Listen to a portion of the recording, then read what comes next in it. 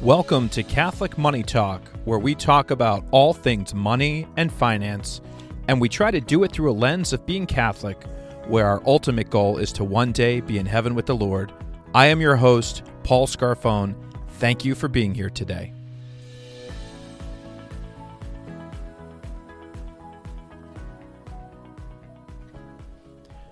Today I would like to talk about God's generosity. But before we do that, let's say a prayer.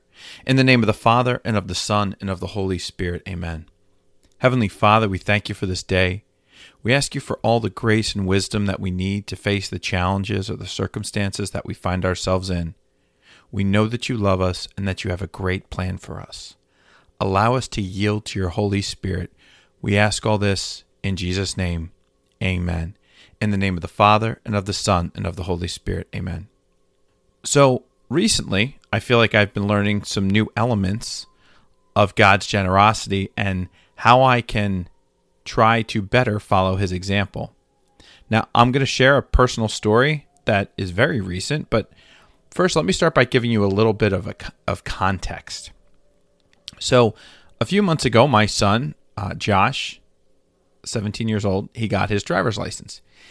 He had also purchased his own car, and we talked, and I had told him that he's responsible for the gas, minor repairs, and the upkeep. And I told him if there was a major expense for the car, that we could discuss it. Well, so that was the context. Move all up to last week. Last week, my wife and I went out on date night. We try to do that every week.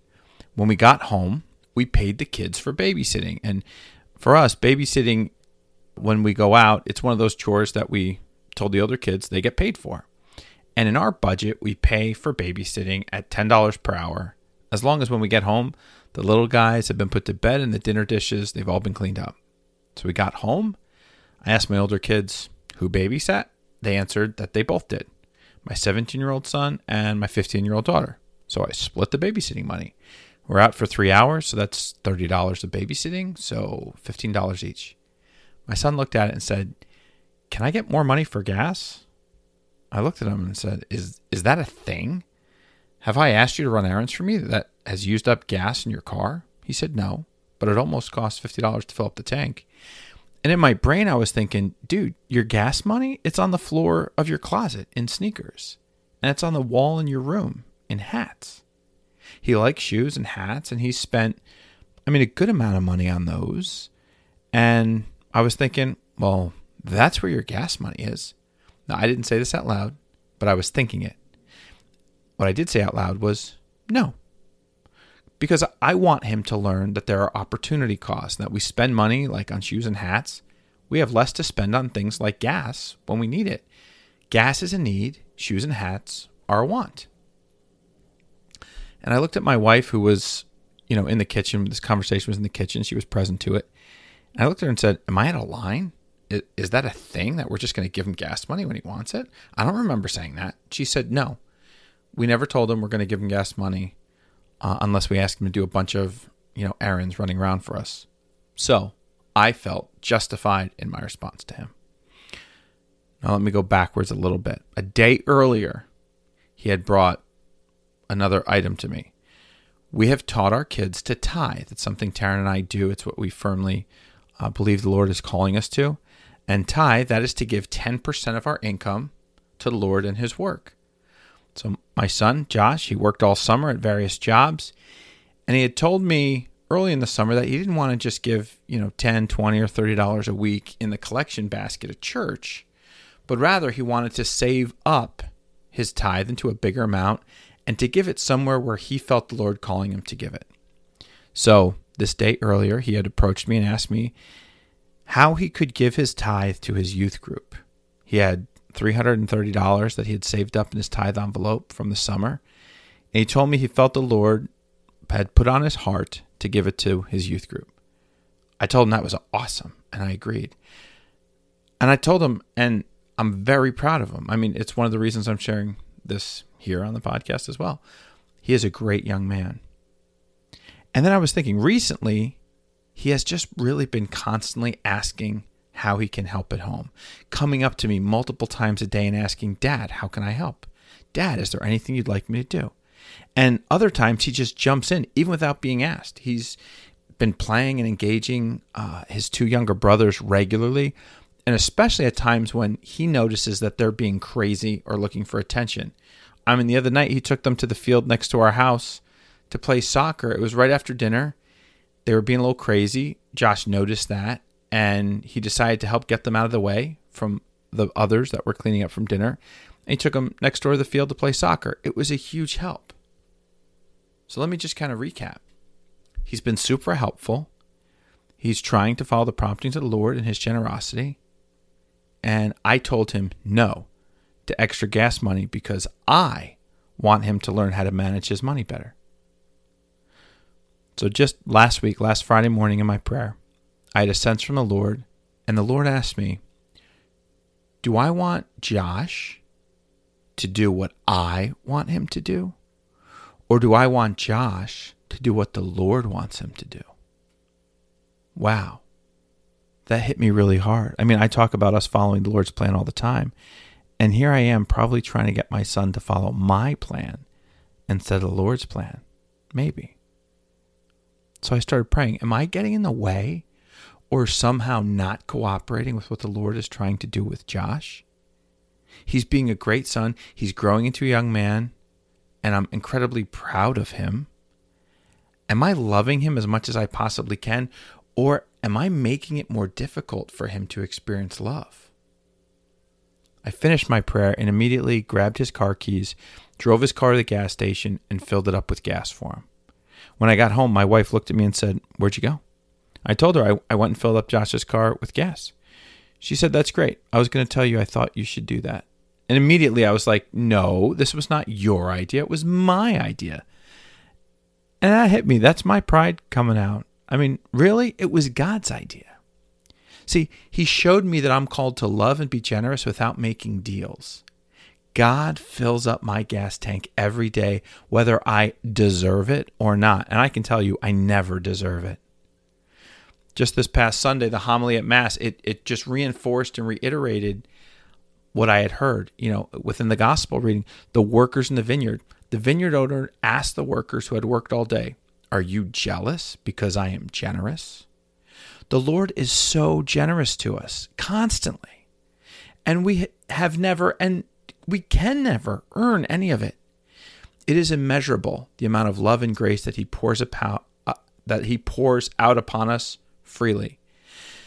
And then he commands us, "Love one another as I have loved you." The prior week's Sunday gospel had a similar message where the master forgave the incredibly large debt from the one servant, forgave it out of mercy and love, and then that same servant leaves, sees a fellow servant who owed him a much lesser amount, and throws him into prison until he paid it back. He did not follow the example of his master. Am I going to follow the example of my master? Am I going to follow the example of Jesus? It is human nature for us to want to make deals. If you do this, I'll do that, right? But the Lord doesn't make deals like that at all. He gives us everything freely. And then we get to respond to him by either rejecting him or embracing him. And when we reject the Lord, he honors our free will and still continues to relentlessly pour out his grace and mercy and constantly calls us to return to him.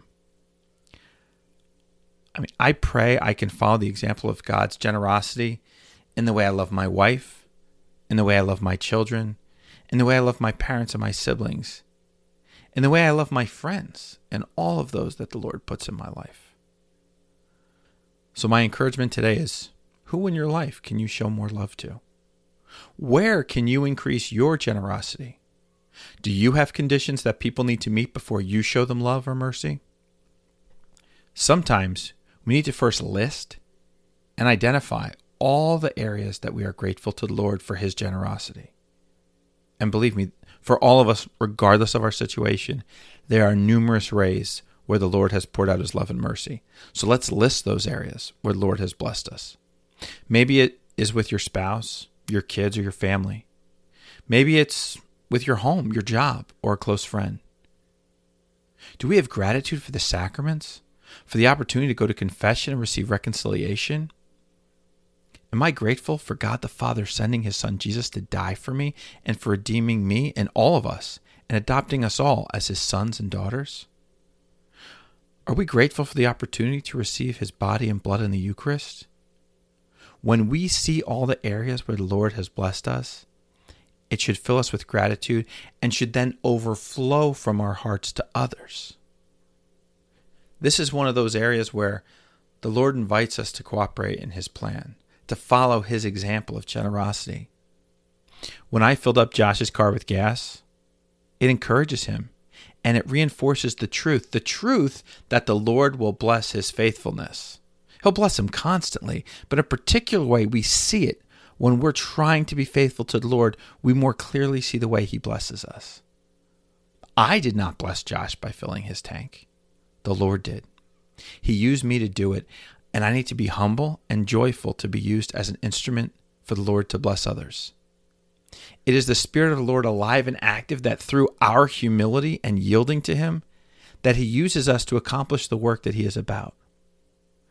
We must make a decision to say to the Lord, use me. And then be careful because he shows up in ways that we can't even imagine. That short prayer, those 2 words, it's very powerful. But don't pray it unless you are ready, because the Lord, he usually answers that prayer. He always answers that prayer. Use me. And if you're reluctant to pray that short prayer, I invite you to take a look at your life. Take a look at your spirit. You might need to make some space in your life to be able to say that prayer. But when you do and the Lord shows up, I promise you will have an awesome life that is full of joy because you are loving and serving others. I need to remember to pray this constantly because my human nature wants to be selfish. I want to be comfortable. But when I look at the cross and I see what true love looks like, I'm reminded of what the Lord said. Love one another as I have loved you. So if you're ready, pray with me now. Heavenly Father, I am grateful for all the ways that you love and bless me. Thank you for your constant generosity towards me. I am so grateful that your mercy is bigger, oceans bigger, than all of my sins. Please help me to love more. Help me to share your love with others. Use me. Use me as an instrument of your love and mercy so that others may come to experience you through me. May I be a light directing others to you. Thank you for the awesome invitation to cooperate with your plan. Please give me the strength to be courageous to follow the promptings of your Holy Spirit in my life. Please give me the humility I need to yield to your Spirit. We ask all this through your holy name. Amen. Well, that is all I have for today. I really hope this was helpful. Please use the link in the podcast description to reach out to me if you have any questions or if there's any other way I could serve you. Thank you for joining me today. God bless. Thank you for listening to Catholic Money Talk. I hope you join us again next time. Please click subscribe in your podcast app to get notified of new episodes. God bless you and have a great day.